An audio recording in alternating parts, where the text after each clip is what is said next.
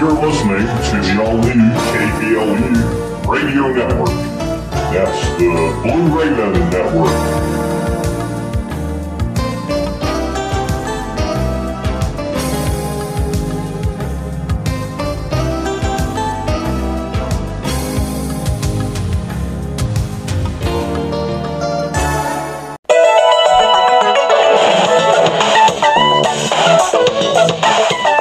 Broadcasting live from the high desert southwest out here in the Rockies. You're listening to the all-new KBLU Radio Network, Blue Raven Network. Thank you for listening. Often duplicated, never replicated. You're listening to the all-new KBLU Radio Network, Blue Raven Network.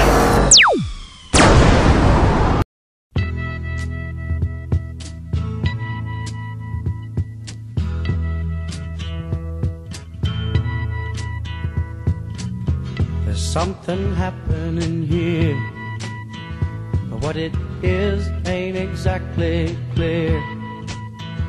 There's a man with a gun over there, telling me I got to beware. I think it's time we stop, children, what's that sound? Everybody look what's going down.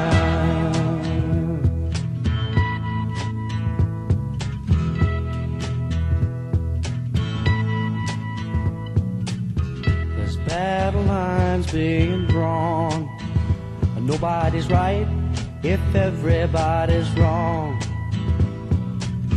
Young people speaking their minds are getting so much resistance from behind. Time we stop, hey, what's that sound? Everybody look what's going down.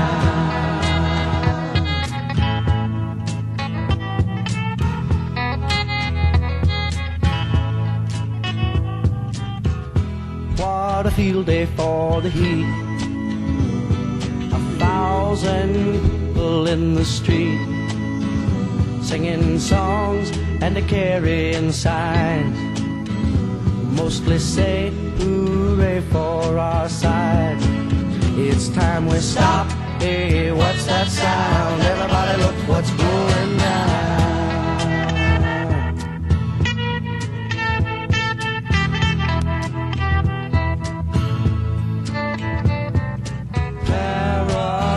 Strikes deep into your life, it will creep. It starts when you're always afraid.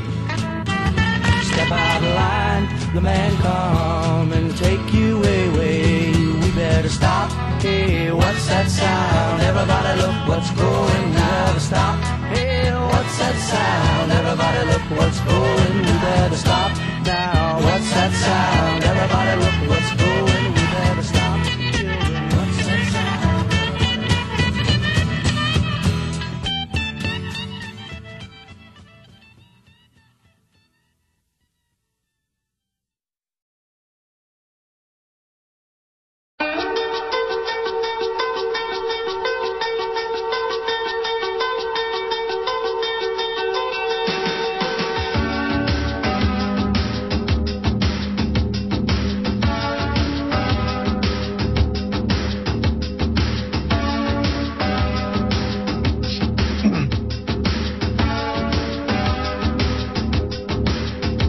Folks, welcome. You're in the Corporation Nation. You're in the fictional reality zone here, as we talked about yesterday. I'm your host, Clint Richardson, and with me today is a good friend, colleague, someone who's been on the same journey as me, trying to navigate our way through life, but also legal life, trying to figure out this whole corporate administrative court thing. So we're going to talk about the maxims of law and also talk about what Bert's been doing to literally help people out of this system. I wanted to tell you just how I met Bert, because it's kind of a funny story. I did my first movie, which was The Corporation Nation, and a little while after that, I got a call from Bert. And Bert said, wow, I just wanted to, this will show you how a kind of a bad thing can actually be turned into a good thing. And I guess it was fate. He said, I watched your movie and I figured out, I was day trading and I figured out that I could go ahead and I watched your movie and I saw what government was investing in. I saw that government was the main shareholder in all these, massive stock holdings in all these big corporations, and it's basically doing insider trading all the time. And I figured, hey, I could just do what government does and not have to spend all my time day trading. I just stick my money into what government's investing in, because obviously if government's investing in something, it probably knows a little inside information. So Bert calls me and he tells me this, how thankful he is, and I was like, well, that's not really the intent of the movie. I can see why that would be a side effect where other than good men would see it as an opportunity or an opportunistic venture to, basically commit usury in the same system as government. But Bert is a good man. Bert is an honest man. Bert has honor where most men don't seem to. And since that time, which was 2-3 years ago, we've been sort of collaborating together, teaching each other, helping each other understand the law and the legal code. Bert, however, has stuck to his guns, and he has surpassed me in many ways, and we are both, I think, at an end road right now where we have now navigated the system, and now we see that there's so much more to it. There's so many facets to this, and it dates back to biblical times, where the testament, when you look up the word testament, we find out that it's actually a financial instrument. You have the Old Testament, and now you have the New Testament. Now these people are trying to create a third testament, which basically means the evidence of law. So, we're going to talk about that tomorrow. My guest will be Gary Long, and that'll be a very interesting discussion. Challenge your reality a little bit. So, anyway, Bert has become one of my most respected colleagues and friends, and I want to introduce him to you. Now, I know he's been on Deanna's show before, but let's get started, Bert. How are you doing? Hi there, thanks. By the way, I'm not doing any kind of trading anymore because my moral values couldn't deal with that, so I still have a little bit of stuff in there, but I'm basically not dealing with that anymore. Well, it's a sad thing because, you have pensioners all over the world basically just giving their money to government, and then, of course, taxpayers match those funds and sometimes pay for the entire pension. And so basically have the whole population paying taxes to government so that it can invest those taxes into the pension system so that government can own these corporations through stock investments. It's a really pathetic situation, and it's designed to take the responsibility out of people. But I would like to see all people tomorrow withdraw their entire pensions. They'd lose the taxpayer contributions, but I'd like to see people get their money out of the pension system and crash the pension system and invest in good companies, because right now you can't help it. Your money is going to invest in Monsanto and Rand Corporation and Raytheon, all the military-industrial complex. If you're a pensioner, you're basically allowing your whole retirement to be based on the thing that enslaves you. It's a really pathetic situation we're in. So I'm glad to hear that. I don't participate in the stock market at all because it's pure evil. It's based on pure usury, and the prices of stock really have nothing to do with the industry, the corporations that are there. So I'm glad to hear it. You've been able to take your knowledge. This is why I want to talk to you today. You've been able to take your knowledge and you've been able to help people, something that you don't see a lot of people trying to do. And I admire that. You've literally helped people out of some very, very tough situations. You've been able to navigate the court system, and you've been able to have some what we would call wins. Yeah, That's true, but the biggest thing that I guess you could say, learning, or I don't know, plateau, whatever I'm reaching, kind of like you were talking about, is I'm beginning to get a certain peace within me.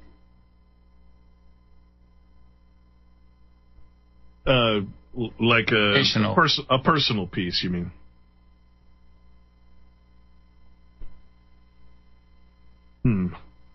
Are we cutting out with Bert, or is that me? Uh-oh. Looks like Bert might have a bad connection. Bert, are you still there? Uh-oh. Well, looks like Bert might need to have a reboot of his system, and maybe he can rejoin us later. That's unfortunate. Or maybe they just don't want him to talk. So, we were gonna talk about and go over some of the maxims of law. And when we get Bert back, I know it's one of his favorite subjects. And I'd like to read an introduction.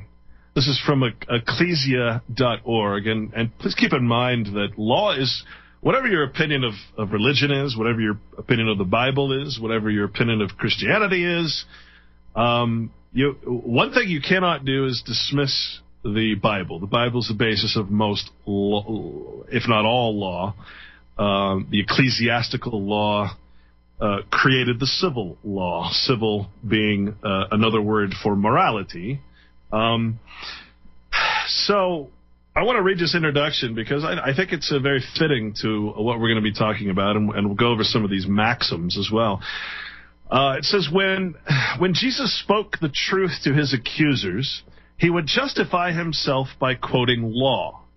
He would quote God's law, and after quoting God's law, which is the law of nature, by the way, you can look up law of nature in Bouvier's Law Dictionary online or several of the others. And we read a little bit of that yesterday, the day before. After quoting God's law, he would often quote the accuser's law, in other words, man's law, and use that against them as well. For example, Jesus would say, "Did ye never read in the Scriptures?" And then quote God's law. All right, folks, we'll be back after this break. Hopefully Bert will reconnect. Stay tuned. With no shoes on their feet, how's the people living in the street? Oh, there's a solution. Let's build a happy little cloud. Let's build some happy little trees. There are no limits here. You start out by believing here. All right, folks, welcome back. Again, you're in the corporation nation. Literally. I mean, really, you're in a corporation. Walking all over it. You might not be able to see it, but you're in it. Jesus would say, "Did you never read in the Scriptures?" and then quote God's law or the law of nature. Then he would turn around and say, "Is it not written in your law?" and quote their own law. His accusers would have no answer. They could not overcome him.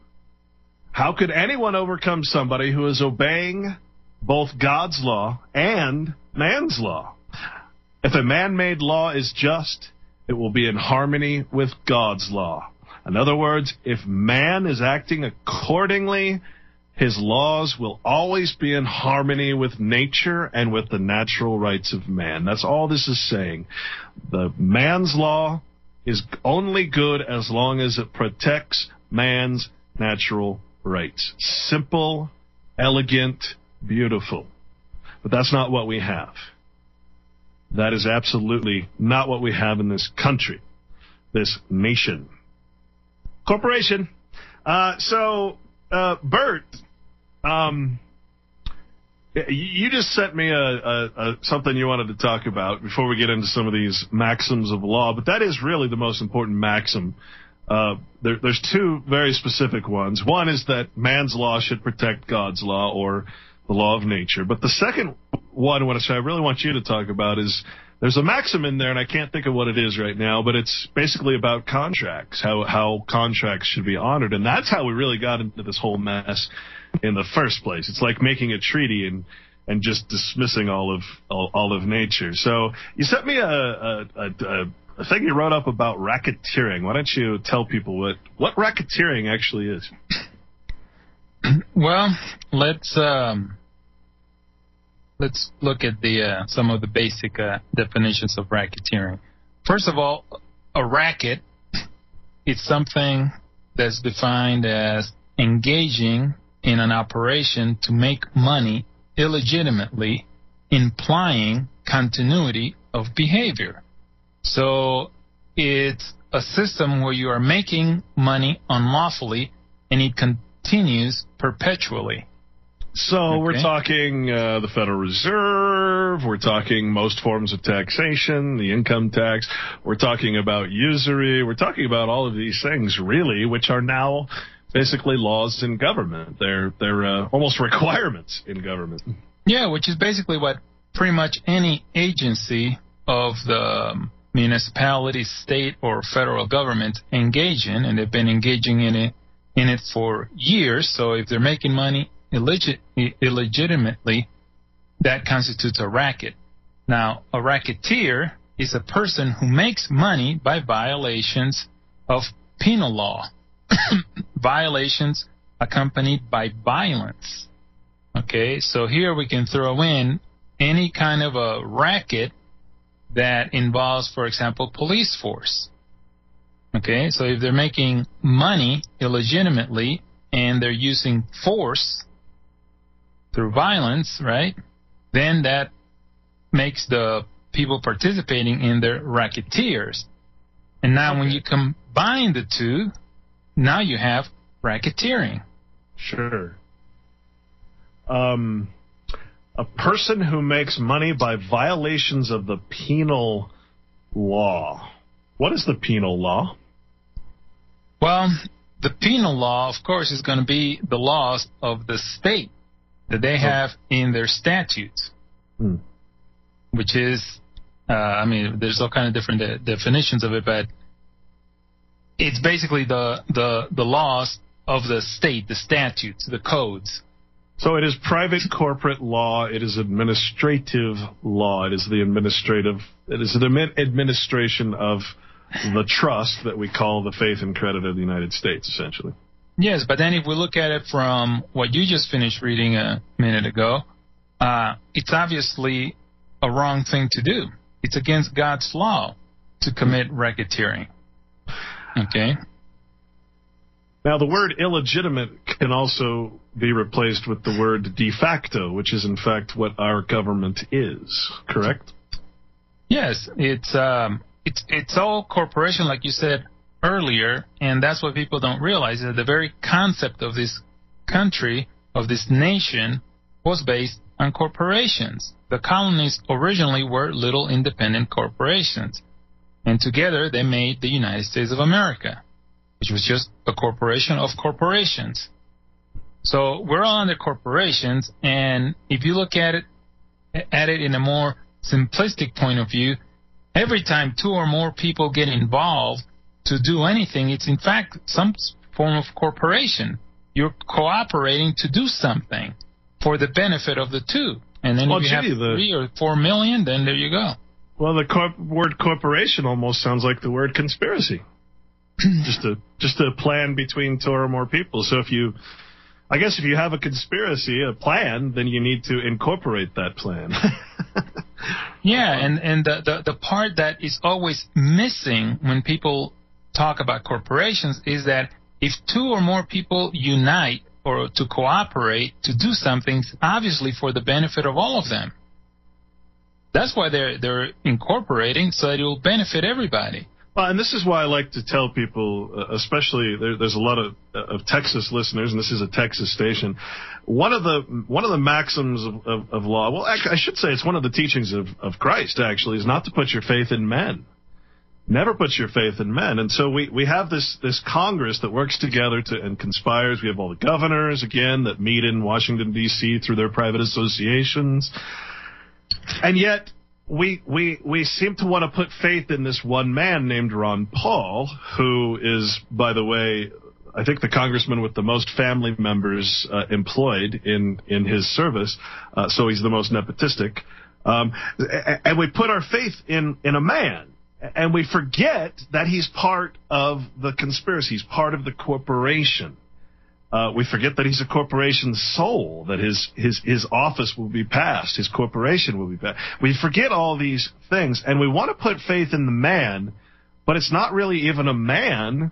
That is Ron Paul. Ron Paul's a corporation. You can find he's also he's the office of Ron Paul, I think it is, and he's also traded as the United States Congress, or the United States Congress also traded as Ron Paul when we look up his corporation. I mean, that's what we're dealing with here. We're not dealing with real men, because those men would have to have honor. They instead enter into a corporation. They become employees, citizens, persons.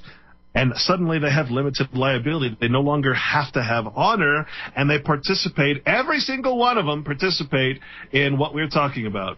They have a racket, they're racketeers, and they're racketeering together. So what is racketeering, Bert? Well, so according to the definition here, it says an organized conspiracy to commit the crimes of extortion or coercion, or attempts to commit extortion or coercion. And then it says, from the standpoint of extortion, it is the obtaining of money or property. And remember, people, that property is your right to be free, your inherent right to be free. That's also property. That's your most important property. Okay, so money or property from another with his consent. So you could actually have his consent and it will still be racketeering, induced by the wrongful use of force or fear. So if you obtain his consent through wrongful use of force and you made money off of it, that's racketeering. And let's also remember that the word violence does not necessarily mean beating the heads of people. Violence can be putting a lien on your property and then attaching it to your property tax and eminent domain in your home. That's violence. That's extortion. That's exaction. We will be right back with Freeman Bert from Colorado. Stay tuned.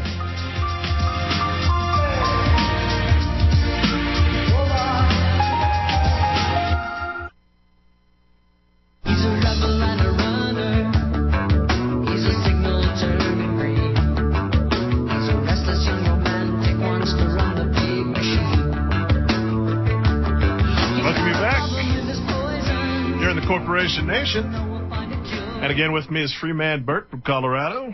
I'd like to just give you an example of what government considers violence. And this is actually a reference to labor unions, but this is the stuff that government considers violent. It's very interesting, actually.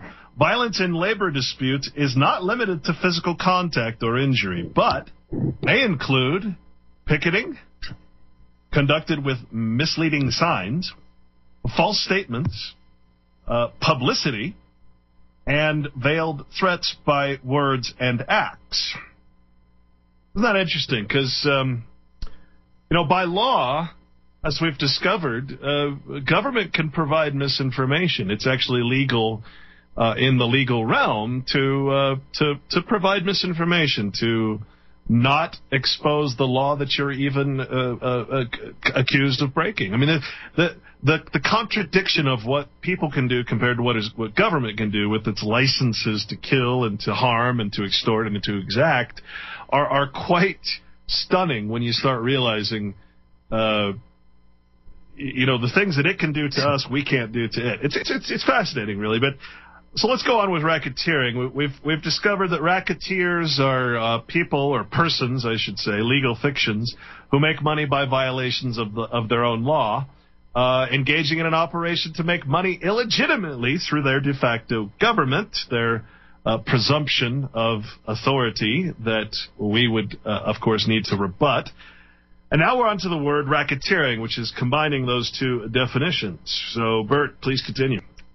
Yeah, so then it says, the fear which constitutes the legally necessary element in extortion is induced by oral or written threat to do an unlawful injury to the property of the threatened person by means of explosives, fire, or otherwise, and to kill, kidnap, or injure him or a relative of his or some member of his family. So that's part of it. And well, okay, let me ask you a question. Mm-hmm. Did you just say terrorism? Did you just say government terrorism is actually racketeering? I mean, that's what it sounded like. That's what it sounded like. Please continue. Yeah, and if you read the definition of domestic terrorism in the U.S. Code, you swear you're talking about your so-called government. So anyway, then it says, from the standpoint of coercion, it usually takes a form of compelling by use of similar threats to person or property, a person to do or abstain from doing an act. And this is my favorite part. Abstain from doing an act. So if they can prevent you from doing something that you lawfully can do, that right there is also racketeering, which such other person has the legal right to do. And legal right also means lawful right. Doesn't only mean statutory right. People confuse that term. Or abstain from doing, such as joining a so-called protective association to protect his right to conduct a business or trade, kind of like joining in the mafia for protection. But in fact, that's what you get when they force you to get a business license. They're coercing you into the protection of the state. Because they're saying without that license, you cannot engage into doing whatever you're doing, and therefore they're coercing you into abstaining from doing something that you have all the right in the world to do. Well, it's interesting because I asked you a long time ago. I said, "Hey, Bert, I want to start a business, but I don't want to be a corporation. I don't want to register my business with government so that it controls everything I do, forces me to pay tax, forces me to obey its laws, its legal fictions. I just want to I want to incorporate without asking permission from government. How can I do that? And what's the answer?" Well, you can't. Not if you're going to do it associated with the government, because anything you do with them, you're doing it by asking for some kind of permission. So, from what I'm learning now, basically you would have to, engage in your business, doing what you're going to do, and the minute they begin to attempt to exercise any form of racketeering on you, you need to go on the offensive and sue them. For racketeering. For racketeering. For terrorism. That's funny. And another perfect example of racketeering is the driver's license. Right? Because they're trying to abstain your behavior, right? They're trying to prevent you from doing something that you have all the right in the world to do to move from point A to point B. So they're requiring a license to do what is a maximum of law, which is to travel freely. Yeah. So they're requiring you, and this is another interesting way to look at a license, and it hit me like a cold bucket of water from Tom. He said, people believe that they're giving the state, that they're getting a license from the state, right? Like a driver's license, marriage license, or business license. But in fact, it's the other way around. You're the one giving the state the license to control you. Yeah. Well, I mean, basically, correct me if I'm wrong here, but there's two forms of contract, two main forms. One, of course, is the bilateral contract, where you and me would sign a contract together, and as men, we would honor that contract, and if we don't honor it, then we could take each other or sue each other lawfully. And then there's the kind of contract that we get into with government, which is, it's a real ironic contract. It's kind of like being forced into the Matrix. You sign your name on a piece of paper that government creates with all kinds of rules and regulations. But you see, it doesn't sign the contract. It is a unilateral contract. In other words, uni meaning one, so you, the individual, and lateral meaning you're handing over all your rights to government for no reason whatsoever, just so you can have a little piece of paper that says you have free speech or the right to travel or, it doesn't really make sense when you think about it. Why do we do this to ourselves? Why do we voluntarily contract to do everything that we can do without a license? I mean, why do we do this? It's amazing. When I saw my first office that said you can get permits for free speech, I said, okay, something's going on here very, very, very wrong. That's crazy. Yeah, I remember we talked about that when you were going to go to the airport to pass out your flyers. I think we talked about that. But yeah, people do it all the time. They go to the airport to exercise their supposedly right of freedom of speech, and then they go and get a permit. So, again, a unilateral, one individual handing over their rights in exchange for government-granted privileges. Does that really make sense? I mean, because really, like when I was at the airport, they couldn't do anything to me because I hadn't got a permit. They couldn't tell me what to do, and that video is on my website, actually, all the way at the bottom, thecorporationnation.com. You really should watch it because it was the National Opt-Out Day, and I'm like, so, wait a minute, you want me to get a permit for free speech, but if I don't get the permit, then you have no power over me. So you want me to get the permit so that I hand over unilaterally all my rights so that you can dictate what my new political rights are? I don't think so, buddy. Yeah, and see, here's the thing. It's like going back to the using the driver's license as an example, because this is a hot topic for everybody, right? And people that want to stand free, they want to use the driver's license as a way of exposing their freedom. But a lot of people don't really understand the whole concept of a driver's license or a license at all. But here's the point: if you don't have a driver's license, okay, if you don't even have one, and you're on the road and you get pulled over, okay, by the officer exercising his emergency lights, which right there and then he already violated the law just by turning on his emergency lights for a non-emergency purpose. So anyway, he comes over to you and he starts asking you for a driver's license. You say, I'm sorry, I don't have one to give you.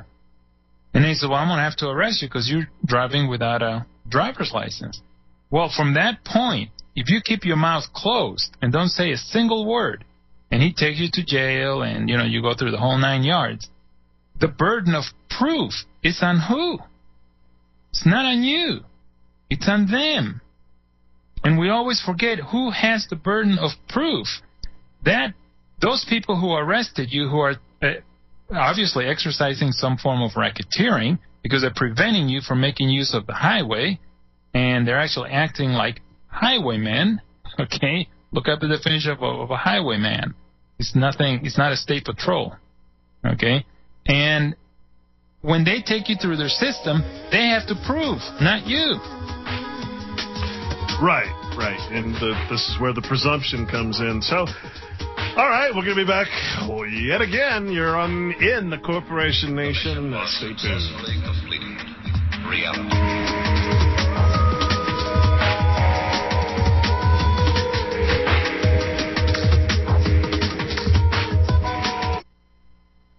Scientists have been battling to understand what this unappealing object is all about.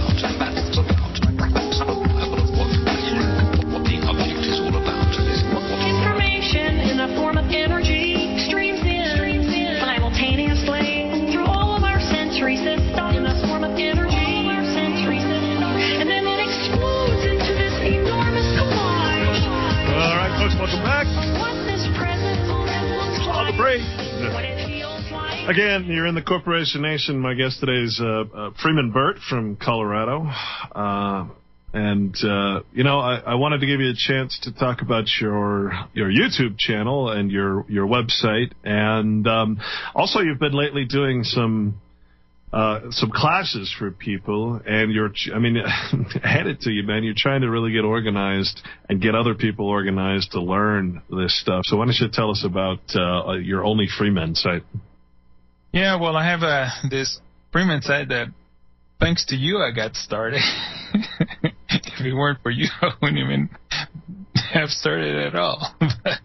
Thanks to Clint, I was able to do this. I'm sure I could say the same thing about you, man. www.onlyfreemen.com. Onlyfreemen.com. And let's be clear here. You're not excluding the female of species. We're all men. We're all mankind. Yeah, that's what we're referring to. Because free men include everybody. And of course, there's different meanings of free men, but the way I'm referring to free men is just simply as being someone free under God. Okay, that's what I mean by that. But we're trying to set up this website so that people can actually go there and register for a small monthly contribution, and we're looking at maybe somewhere like $17 or $19, somewhere around there. We're going to do it. And then this will also give them access to this live sessions that we're going to be doing.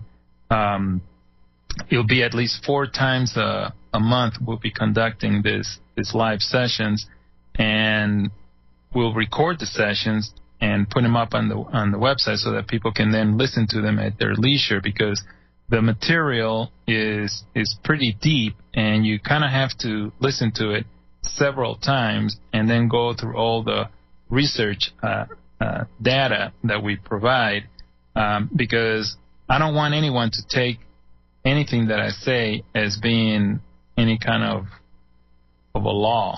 Okay, I'm just simply acting as a guide, and then sharing my research for people, and then let them make their own conclusion about the material. Well, I mean, your website is a good example of that.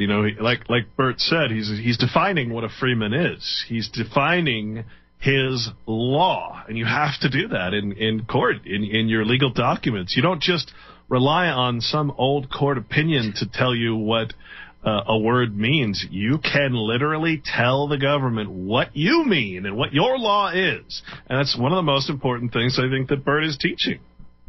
Yeah, and one thing that's really funny is that people go to court and they go under the assumption that the United States Constitution or even their state constitution is at play in that court. They don't realize that unless the prosecutor is bringing in the Constitution, it has no place in there. The only law that is at play is the law that is put before the judge. I mean, there's a lot of court cases that say the citizen is not party to the Constitution. It's not for the citizen. It's simply to tell government what it can and can't do. It has nothing to do as far as something that you can introduce into the court to protect you. That's not what it's for. It's right. To limit government. Yeah, I mean, that's a big misconception. And also, the word constitutional is used so many times in an incorrect way.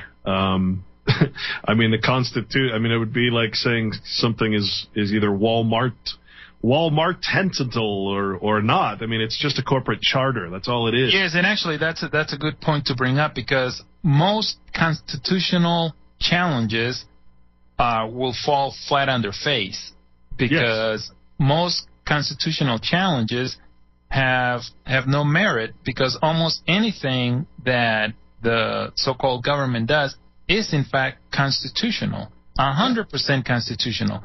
The question is the application constitutional? That's the question. And that's a question that is almost all the time left out. Yeah. Well, and let's not forget, I mean, we often make the mistake of saying that the Constitution created something or did something, but in fact, all the Constitution really does is create what you might call a precedent or an idea, a maxim even of man's law that says we should not have, say, slavery anymore. It doesn't mean that it ended slavery. It just means that it created the function in which legislation can now end slavery. That's the Constitution, it's just a corporate charter. You go to any corporation, they're going to have their Constitution or their corporate charter, and then they're going to have all their bylaws and everything that forms all the things that are in the Constitution. Okay, they're going to have to do their elections. Okay, the Constitution didn't create George Washington; it created an office. The office was then fulfilled through legislation and through the acts of legislation and through the point is, like you say, everything is basically constitutional. It's a myth. It's a fallacy. What part of that I'm really interested in now is I've been hearing this argument lately that there's no such thing as I won't say no such thing, but sheriffs aren't you can't have a constitutional sheriff. For instance, Connecticut doesn't have sheriffs. Alaska doesn't really have sheriffs. There's no such thing as a constitutional sheriff. The concept of that is, again, a sort of a fallacy that we all want to believe in so bad, because, again, we all want to believe we still live in 1776 or whatever. We got to realize that this word that we're using doesn't mean anything. It's so hard to explain, too, you know? Well, I wouldn't go to that full extent that it doesn't mean anything, because it means a lot of things to different people. And that's where I take my approach. My approach is that whether right or wrong, most people believe that this country is operated by the fact that they honor some of these principles that are in this supposed Constitution. So if we use that as part of the game, then we will come to find out that these people in court are very hesitant about saying, no, you're wrong. Because that's going to cause a lot of people to get upset. Right, so whether it's true or not, it's a tool that plays into the game. Well, you know, we talked with Jan Irvin on Tuesday, and we basically covered the fallacies. And if you can point out the fallacy of the application of law, you've really, I mean, if you point out the contradiction, this racketeering definition is fantastic, by the way. It basically describes the full corporate function of government. I mean, it's really quite comprehensive with just about every aspect of government, actually. Racketeering, I mean, who'd have thought?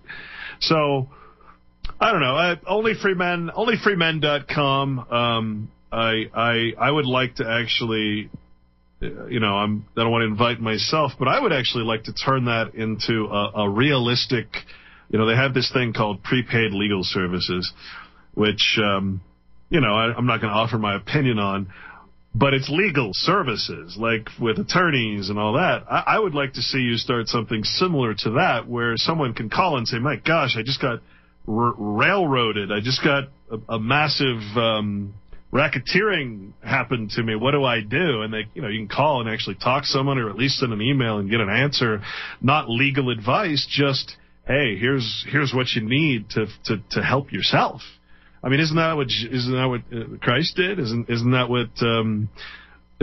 the whole purpose, was to not give someone a fish, but to teach them how to fish? Exactly. Right, so we're trying to see how we can make this thing available to as many people as possible, because there's a lot of people out there that have a good heart. You know, what's fun is that many people in this movement have their heart in the right place. Yes. And I would never say that I have the correct answer and that someone else has the wrong answer, but we're all trying different things, and we're all approaching, basically, we're all headed toward the same light, but we all don't follow the same path. And the one thing that I'm definitely trying to avoid is trying to make this like an ego thing, because if I am wrong about something, I want to be the first one to know.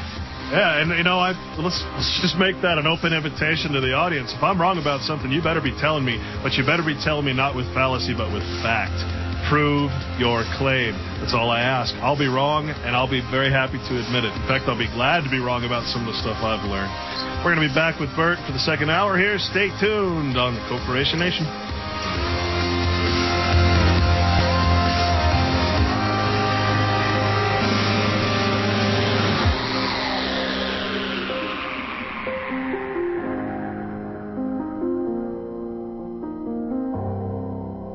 traitors. Don't give yourselves to brutes. Men who despise you, enslave you. Tell you what to do, what to think, and what to feel. Who drill you, diet you, treat you like cattle. Don't give yourselves to these unnatural men. Machine men with machine minds and machine hearts. You are not machines. You are men. You, the people, have the power to make this life free and beautiful. Let us use that power to make this life a wonderful adventure. Let us all unite. Let us fight for a new world to do away with greed. A world where science and progress will lead to all men's happiness. Do not despair. The hate of men will pass, and dictators die. And the power they took from the people will return to the people.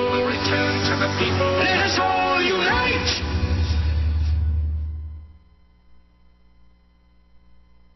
That we live in a corporation nation. You're on the corporation nation, or in it, with Clint Richardson. I'm your host, and today,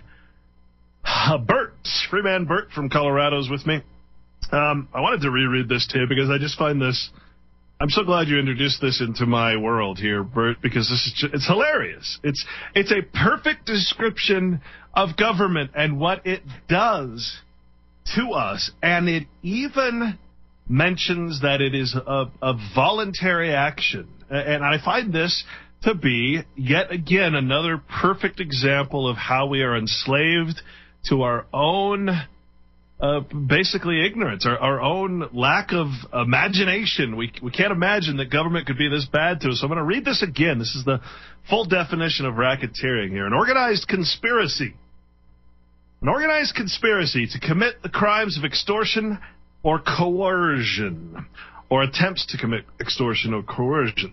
From the standpoint of extortion, it is the obtaining of money or property from another with his consent.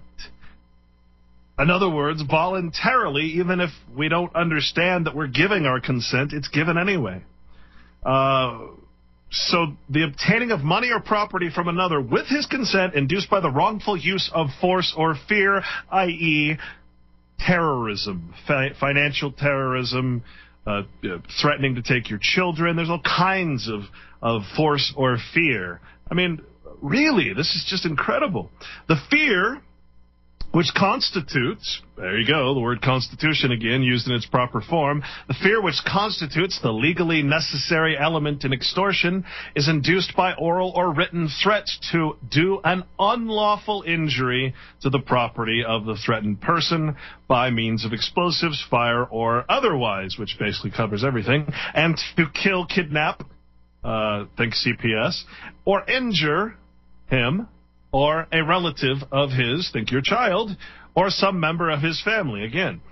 So, from the standpoint of coercion, it usually takes the form of compelling by use of similar threats to person or property a person to do or abstain from doing an act which such other person has the legal right to do or abstain from doing. Here we're talking about the status of some persons over others. Wait a minute, thought we were all equal. Such as joining a so-called protective association to protect his right to conduct a business or trade. And please keep in mind that when we're reading these definitions, I assume this one's from Black's Law, although it's not documented, it is basically coming from the opinions of past cases, precedent set, that sort of thing, public law, da-da-da-da-da. This one appears to be a Supreme Court from United States versus McGlone. I don't see a year there, but is that Black's Law, by the way? Yeah, it's from Black's Law. So this is a D.C. case, District of Columbia case. So I mean, let's just use our imagination here, and let's imagine what could possibly be considered racketeering. The first thing you said was a driver's license, right? How about Social Security? You're forced to pay into a pension scheme, right? That's socialized racketeering, correct? Yeah, I mean, an example would be like you want to open up a bank account, and they say, we can't give you a bank account because you don't have a Social Security number. So it's not only the forcing of you to do something, it's the denial. It's the negative. Yeah, it's an interesting look at it too. Yeah, so it's a form of racketeering because they're trying to get you to enter the office, a federal office, in order for them to be able to recognize you. That's really what it means. They say, oh, we can't open an account for you because you don't have a Social Security number, which means we can't recognize you. We cannot see you unless you dress up like a federal agent. Then we can do business with you, which means that it's nothing but pure discrimination because they will not treat you as a free citizen within your own state, which is, what supposedly existed at the time of the Articles of Confederation, before the federal government was created. So you cannot be recognized as just simply a citizen of your particular state. They will only recognize you as a citizen of the federal government. So it's a denial. Legal fiction. Yeah, I mean, it's all legal fiction, but they'll only recognize you in the legal fiction of being one of the federal government. They will not recognize you as being one of the state that you're in. But yet, this bank is there doing business in your state, and they're refusing to recognize you. Well, and it's again the misconception that we all have, and I think what I'm starting to realize is one of the biggest obstacles that we have to becoming ourselves again, to being free, is the state of what's referred to as commerce, the commercial code, basically. And one of the big problems with that is that the government has created not only a monopoly on the system of trade, which is the dollar, but also it has created laws against any other form of system of trade, which is, again, racketeering. It's forcing the use of only one currency so that no other currencies can, compete, basically. And I've certainly met, I met the guy, I forgot his name, but he's the one that was making silver coins that went to jail for making silver coins. He did a speech here in Utah. So, I mean, printing silver is apparently a crime because it is competition against the racketeering and the racketeers of government. Come on, folks. So, one of our problems is how do we escape a system, especially one that is literally using what I now consider the biblical, take it for what it's worth, the biblical mark of the beast, to make sure that you cannot work, you cannot get services, you cannot get anything, you cannot do anything without the mark, be it the Social Security number, the biometric ID, the implants, whatever it's going to be. I mean, it's here, it's now. There's a section in U.S. Code, I believe it's Title 42, I'm not sure, but it's a Title 666, folks. Title 666. I suggest that one of these days you spend a little time and you read that, because it has to do with your children. It has to do with not being able to get a job without a Social Security number. It has to do with forms of racketeering that force you into accepting the racket. Yeah, and going back to the Social Security thing that you were saying, because I get a lot of people calling me and asking me questions about, well, but how am I going to get a job? I work for a corporation, blah blah blah, and they won't hire me if I don't have a Social Security number. Well, the truth is, you don't need a Social Security to engage in a private agreement, which is trading your labor for some form of compensation. The very Constitution says that it protects the right of contracts. Okay. So if that is understood to mean anyone's right of contract, then that would include you, and that is an inherent right in the Bible as well. So it's a God-given right that you have to enter into any contract that you want to enter into. But anyway, if you were to get into that will trigger a whole series of lawsuits that you would have to fight. Yeah. Well, and that's just it. That's where the violence comes in, because violence is strictly action, whether that's legal or other. It's not just bloodshed. It's getting out and doing something, defending your own rights. All right, folks, we'll be back after this short break. Richardson says ride. The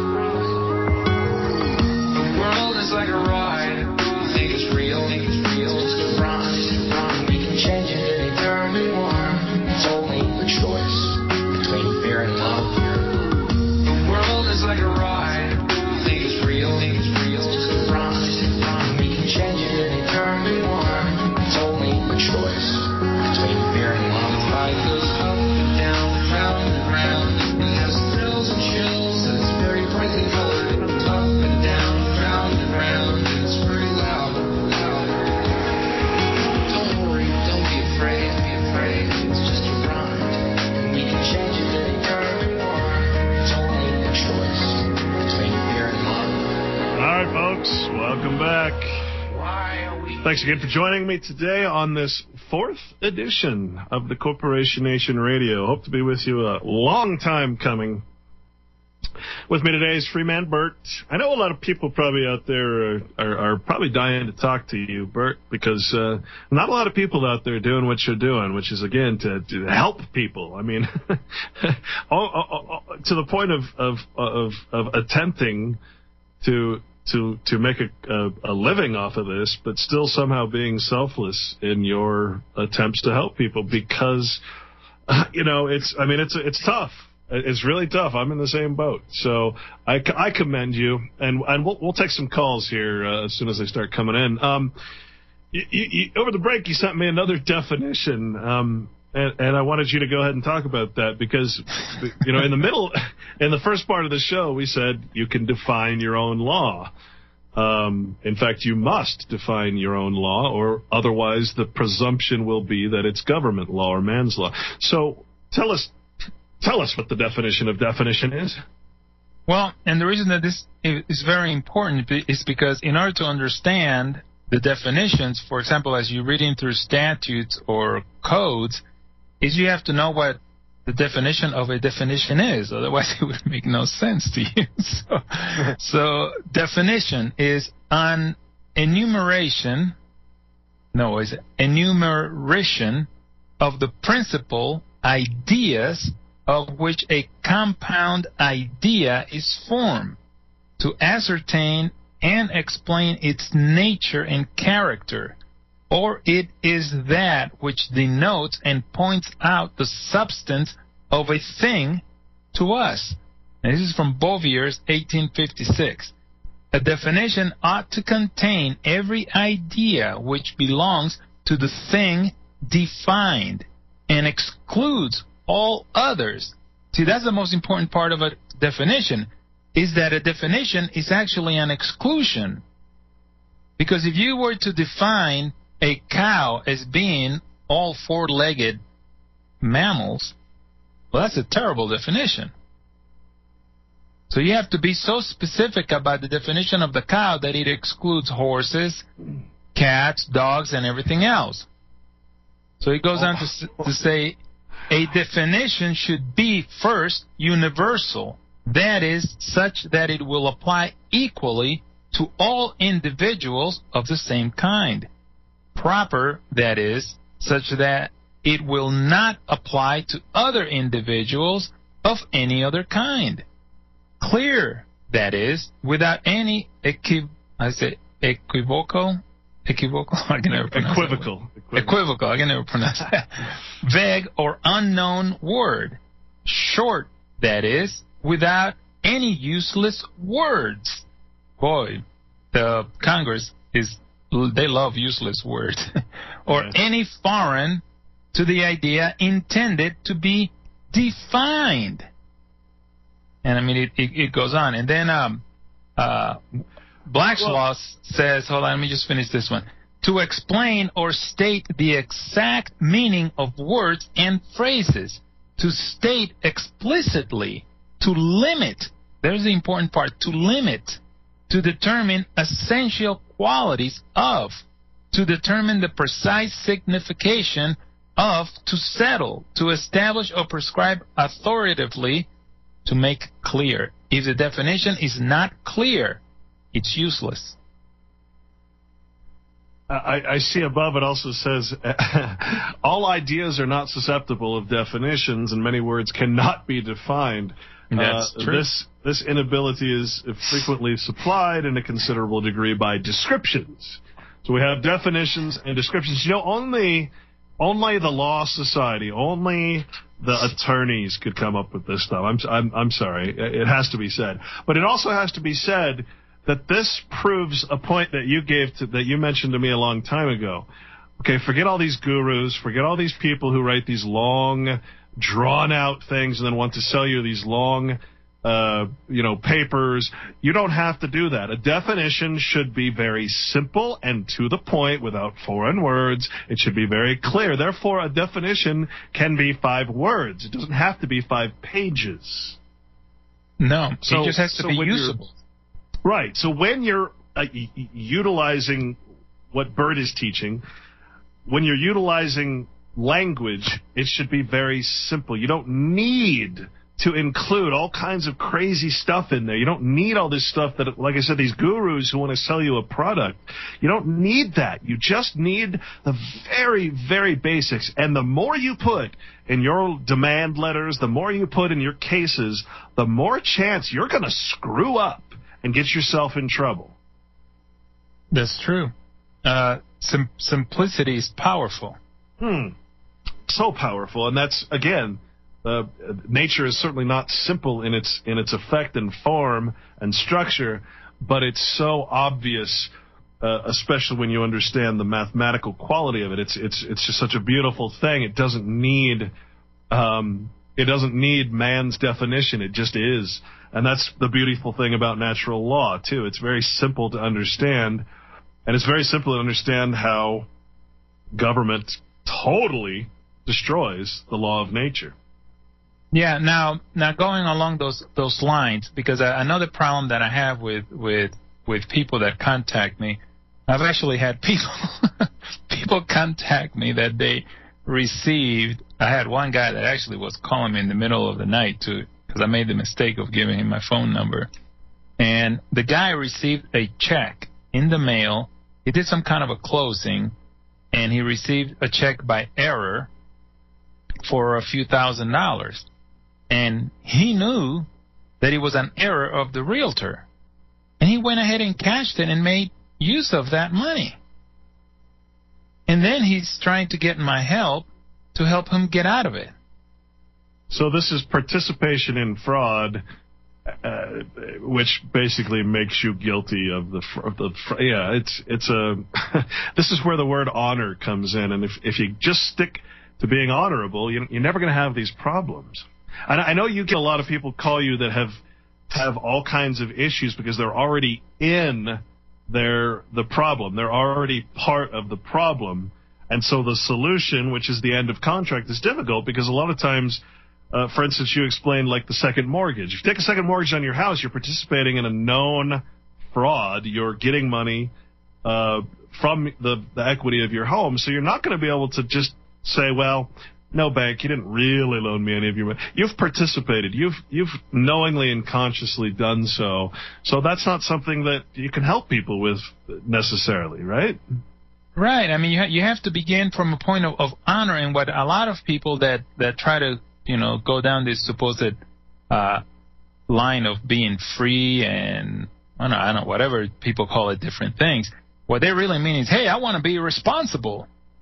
Hey, I want to be a free man, and I have to worry about responsibility.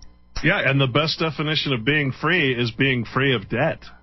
A debt is not just monetary. A debt can be many different things, but monetary debt is, of course, the tool of choice with government. Yes, and the part that is crucial for people to understand is that with freedom comes huge liabilities. Huge liabilities. Not duties, forced contractual obligations. That's the difference. One is honorable, one is contractual. All right, guys, we'll be right back and take some calls. Anyone who wants to talk to Bert, call in now.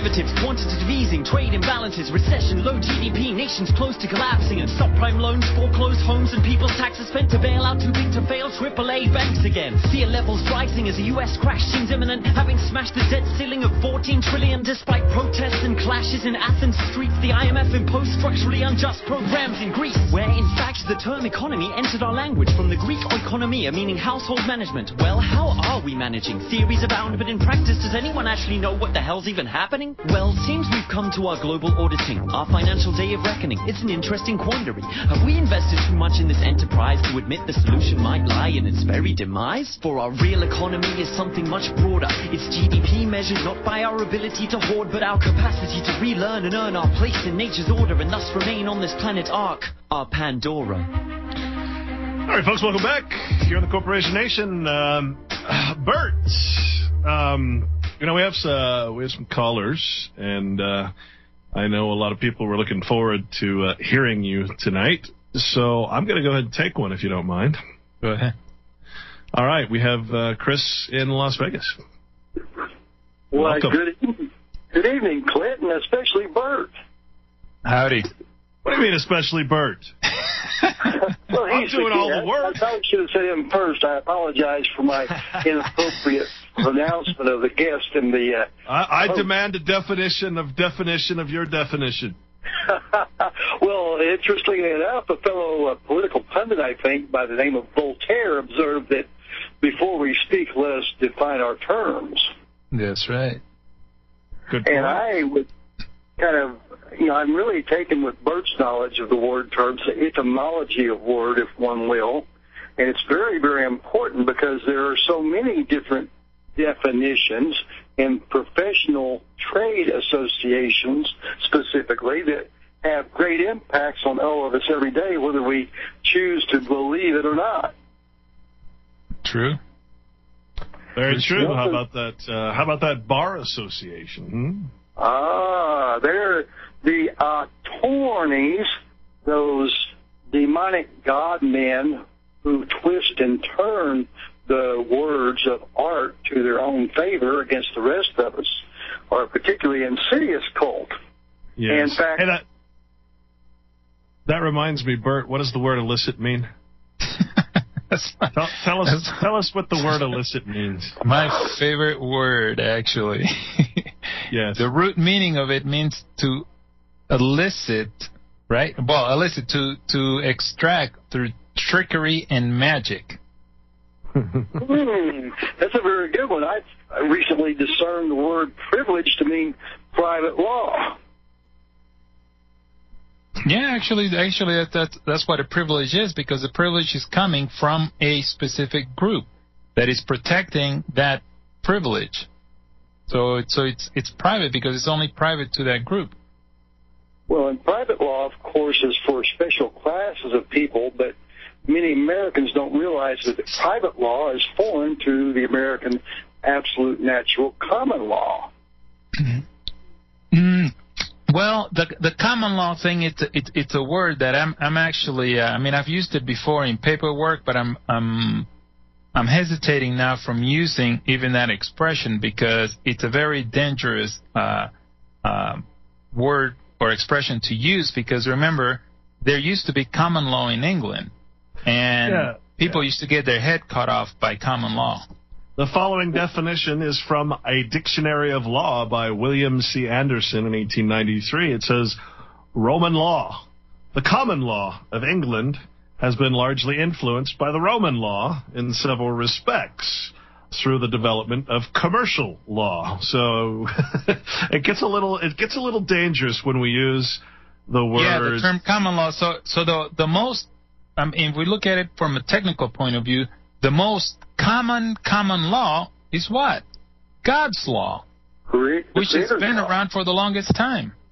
But that doesn't mean it's limited to that. That's the problem. We have to define what our common law is. We can't just say the word common law, because here's another definition from the Dictionary of Law. It says, a custom of merchants, a system of customs originating among merchants and allowed for the benefit of trade as part of the common law. I mean, it gets real dicey and confusing when you start adding all these layers. So this is why I think your definition of definition was so apropos, because we literally define what our common law is. We don't let government define it for us. And, if it's influenced by Roman law, and every symbol in government has a Roman fasci on it, including we're watching Congress, you see Obama or the Speaker of the House stand up there, and you have two fasci right next to him. You got to wonder, which common law are we in, Roman or American?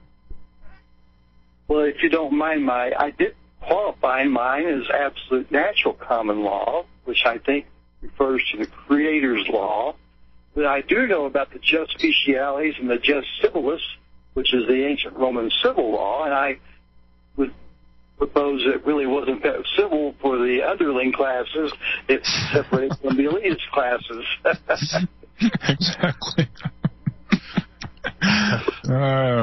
But your word commerce, of course, if you etymology that, it comes back from, by, or through war. From the mercenary, from the blood-red, angry red planet, the war planet, the destroyer planet, the mercurial people, the mercenaries who disguise themselves as merchants to gain special access to their intended victims that they had special access to by their disguises of merchantry, barristry in some cases. It's really quite curious when you start learning the really true meanings of words as opposed to the fabricated fictions of words that they teach you in the public pool schools. You know what, Chris? I don't think I'm going to have you back because now I feel like I'm not even preaching to the choir. You're like better than me at this. You can't call in again. I mean, if the audience is this educated, then what am I here for? Well, hopefully we're all sharing and learning together. I've learned from Bert and you already, and I really appreciate it. And hopefully I've got something to the table to help you guys too. You bet. Kid. Call back anytime, my friend. Do you have a question? Thank you very much. Be blessed, Bert. Thank you. And be sure to repeat your website again. 10-4. Why don't you do that now, Bert? Is freemen.com. onlyfreemen.com. Oh, the absent-minded professor here. We never got into the maxims of law, and I don't think we have time to do that now. But I'm gonna have to come back, man. That's a deep subject. You're gonna have to be a regular because you've already got fans here, obviously. I'm taking my refusal, so I'm regular. I don't want to use the word fans. No fans here. Just a group of like-minded individuals. Let's take Richard in Washington while we're at it. Richard, you there? Yeah. Yep. Great call, or great show. And I'm glad you finally got your own show. I'm the guy that was, quote unquote, not allowed to talk to you on Deanna's show. And my question kind of ties to the last caller. I'm assuming you know the 40 outrageous facts that most Americans don't know or most men don't know. I assume you've looked over those. And in the quotes of those ones, 8 and 9, there are no judicial courts in America, and there has not been since 1789.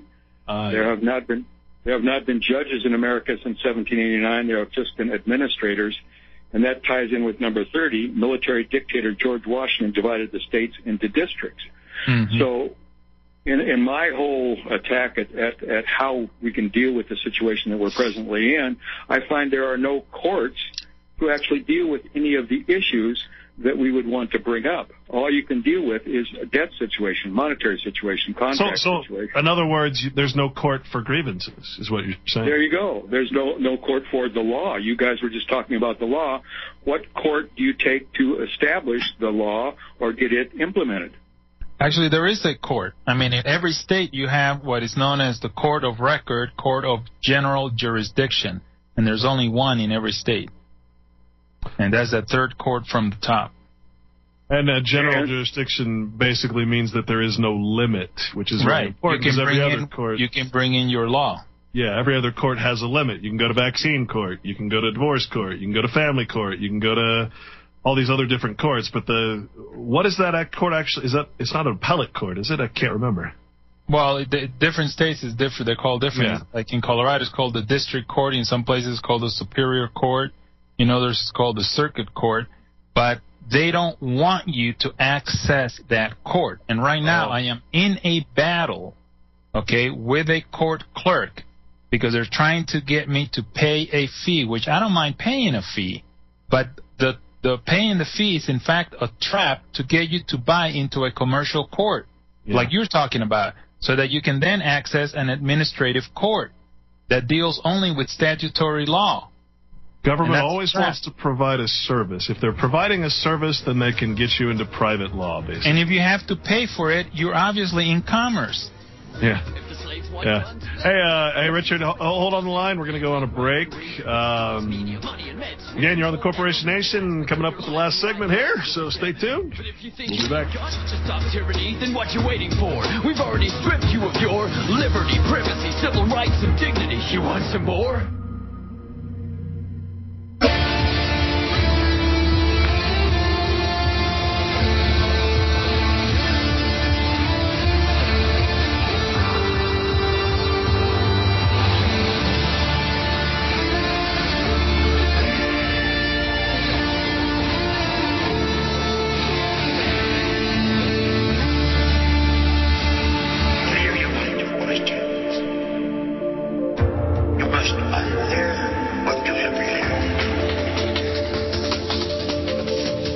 Welcome back. The final segment, pretty quick segment, Bert. We still have our caller on the line. I just wanted to read something real quick just to get you in the mood. Now, I wrote a blog entry. If you're not familiar with my blog, it's realityblogger with 1g.wordpress.com. It's where I keep most of my research, again, all free. Title 42 of U.S. Code, Chapter 7, Subchapter 4, Part D, Subsection 666. Now, let's say that you're a father, like the gentleman we were talking about earlier, who actually had to just leave because his alimony payments, child support, was so much that it ruined him. So let's say you're in that case. Here's what it says, and this is why I call the Social Security and this government citizenship thing the mark of the beast. And this particular article is called Social Security, the International Mark of the Beast. Please keep in mind that Social Security is, I have to think about this, in over 130 or 140 countries.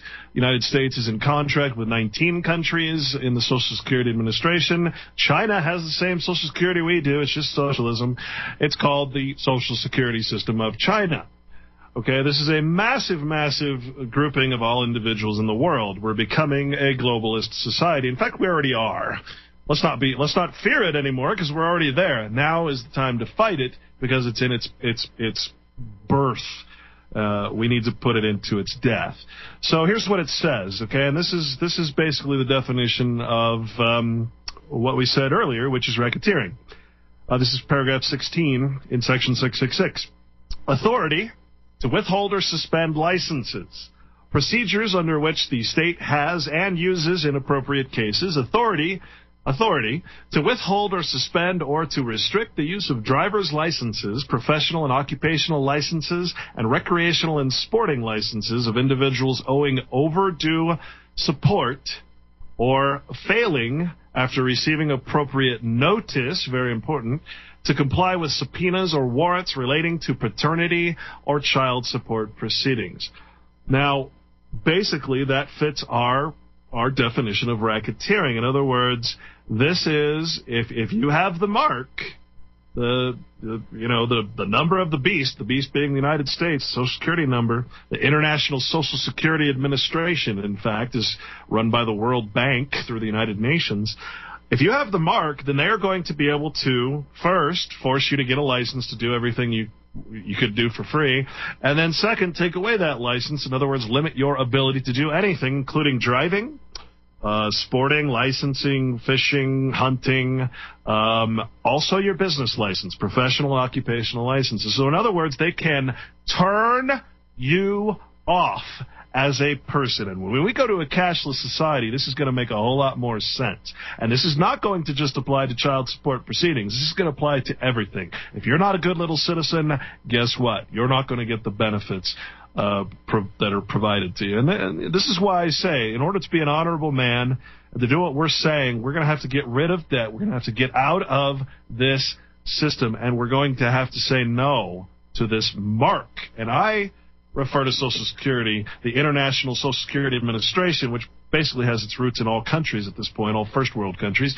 That is the mark. That is the beast. And that is what is happening right now. I apologize I don't take up so much time. Caller, did you have anything else you wanted to ask? Well, yes, and before I say that, I'll support you by saying number 7 of the outrageous facts, Social Security numbers are issued by the UN through the IMF. So basically it's a world system. So it's something that has already been instituted, and we're just kind of catching up with the actual fact. But I had a question for Bert. Has he ever accessed or impaneled the court that he knows exists, but even knowing that it exists, can we actually access it? Well, I mean, that's what I'm doing right now. I'm in that fight. I'm in that battle because the Colorado Constitution and the Colorado statutes make it clear that there is this court of general jurisdiction, unlimited jurisdiction, and it's fully funded by the state. So if it is there, then we have to be able to access it. And they lay every trap in your way so that you will not be able to access that court. And it seems like the hard part is accessing the key figure, which is the court clerk. Now, there's all kinds of clerks in the court, and they're just secretaries. The highest bonded, in other words, the person with the most insurance in their bond, the highest person is not the judge. It is the court clerk. They're the most important part of the court, and they can also issue summary judgments. You don't need to go to court. You can just require the court clerk to pass, to say that your case won because the other party didn't answer the demand. That's right. There's a lot of powers that the court clerk has, but no one wants you to know about it because they want you to get, the whole goal of the courts is to get you in front of a judge. Yes. That's the whole purpose of everything. And you don't need to be in front of a judge. Actually, you don't want to be in front of a judge. You want to be in front of a magistrate. But then that's another battle. Magistrates now are attorneys. You definitely don't want an attorney. So you now basically have to ask for a special master, which a special master is someone that can operate without the state. But again, all these things are written in their own laws, but they're not following it. So if you're going to go down the path of trying to establish your true access to a true court, true law, you're going to have to fight for it. And if you don't fight for it, you're not going to get it. And right now I'm in that battle. I'm fighting the court clerk and one of the judges of a district court. And I'm painting them little by little into a corner. Yeah, if you're listening to this show, you're listening to people who are not just talking the talk, they are walking the walk, and they are attempting to make you do the same by educating you in the way that we're doing today. Richard, thank you. Wait, one more thing. I'm probably going to undertake that. My next question would be, under 18 U.S. Code 241, you can't do any of these behaviors under color of law, which is exactly what they're doing. Do you think there's any ability to take them to task under that section of U.S. Code? Well, if you're operating within your state, you never want to operate federally. Okay, there's really no need for you to ever go federally, because the minute you step into a federal court, you're actually screwing yourself by stepping yourself into an inferior court. All federal courts are inferior courts to your state court of general jurisdiction, so why would you want to step down? So, Bert, are you saying that the Supreme Court of the United States is inferior to the court we're talking about? Actually, the United States Supreme Court in its appellate capacity is inferior to the general jurisdiction court in your state. And the obvious things that should jump out to people's mind is you cannot have a trial by jury in the United States Supreme Court. Or at least, I mean, you can, but they won't give you access to that. And the moment you do not have access to a trial by jury, which is supposed to be a trial by the sovereigns, then you're in a limited jurisdiction court, which makes it an inferior court. And in support of that, number 18 of these outrageous facts, the most powerful court in America is not the United States Supreme Court, but the Supreme Court of Pennsylvania. I don't know why Pennsylvania was chosen, but I'm wondering if after Pennsylvania, each of the state superior courts then have more power than the federal court. Well, in that part, I don't know. I've done some research into that, and I'm not sure I buy that, because the Supreme Court in the quote unquote United States of America under the Articles of Confederation is supposed to be the court of the people. That's the Supreme Court. But by the things I quoted before, when Washington became the military dictator that he became, he changed everything into districts, which outlawed all the courts because there were no more states. Well, so that's not quite. I mean, that's just what they did federally. And if you look at the Congressional Act of pretty much any state, you will see that every state is actually created into a district like you're talking about. A judicial district. Yeah, a judicial district, but that's for federal purposes. Well, and that's my question. How do we initiate that state access? And you're fighting that, and I'm going to start fighting that too. That's the Court of General Jurisdiction, the Court of Record, definitely. All right, guys. Thank you so much, Bert, for joining us. Thank you for the call, Richard, and Chris from Las Vegas as well. Good calls. We will see you tomorrow. Join me tomorrow. We're going to have an interesting discussion on the true nature of the Bible. Take care. OnlyFreeMen.com for Bert.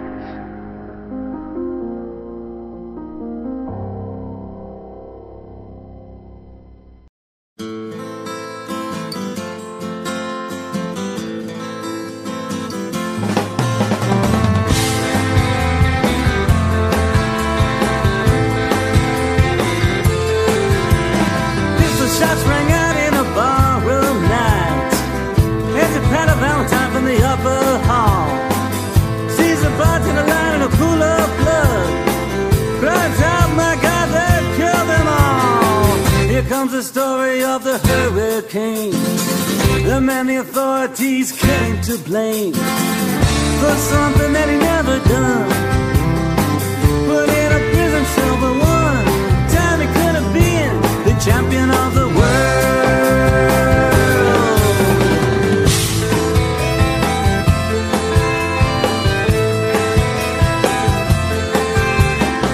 Everybody's lying there as bad as sea, and another man named Bella moving around mysteriously. I didn't do it, he says, and he holds up his hands. I was only robbing the register, I hope you understand. I saw him leaving, he says, and he stops. One of us had better call up the cops. And so Patty calls the cops, and they arrive on the scene with their red lights flashing in a hot New Jersey night.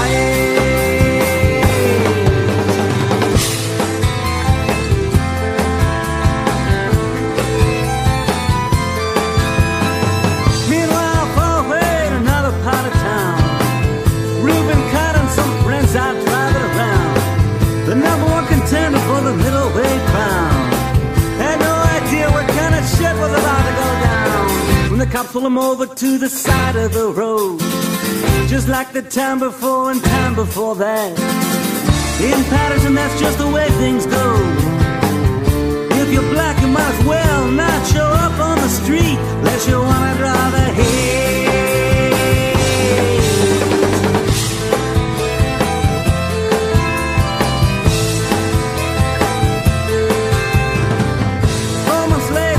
Ghettos and flames, Rubens in South America fighting for his name.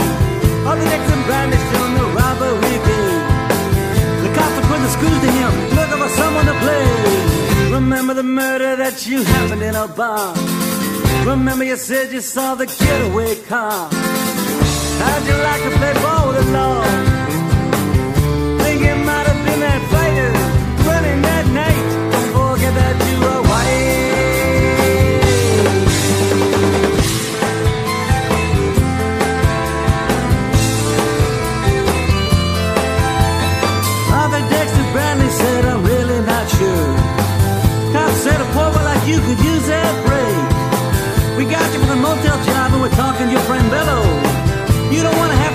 jail, be a nice fellow. You'll be doing society a favor. That son of a bitch is brave and getting braver. We wanna put his ass in the stir. We wanna pin this triple murder on him. He ain't no gentleman jail.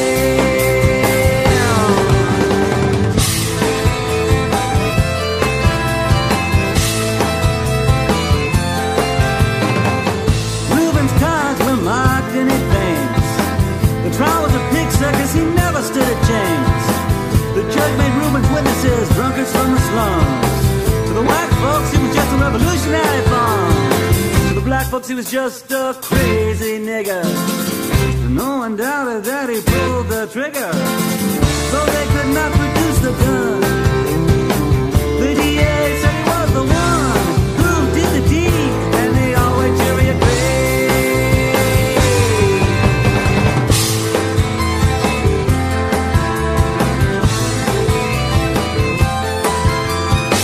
Now all the criminals in their coats and their ties are free to drink martinis and watch the sunrise, while Reuben sits like Buddha in a 10-foot cell, an innocent man in a living hell. Yes, that's the story of the hurricane, but it won't be over till they clear his name.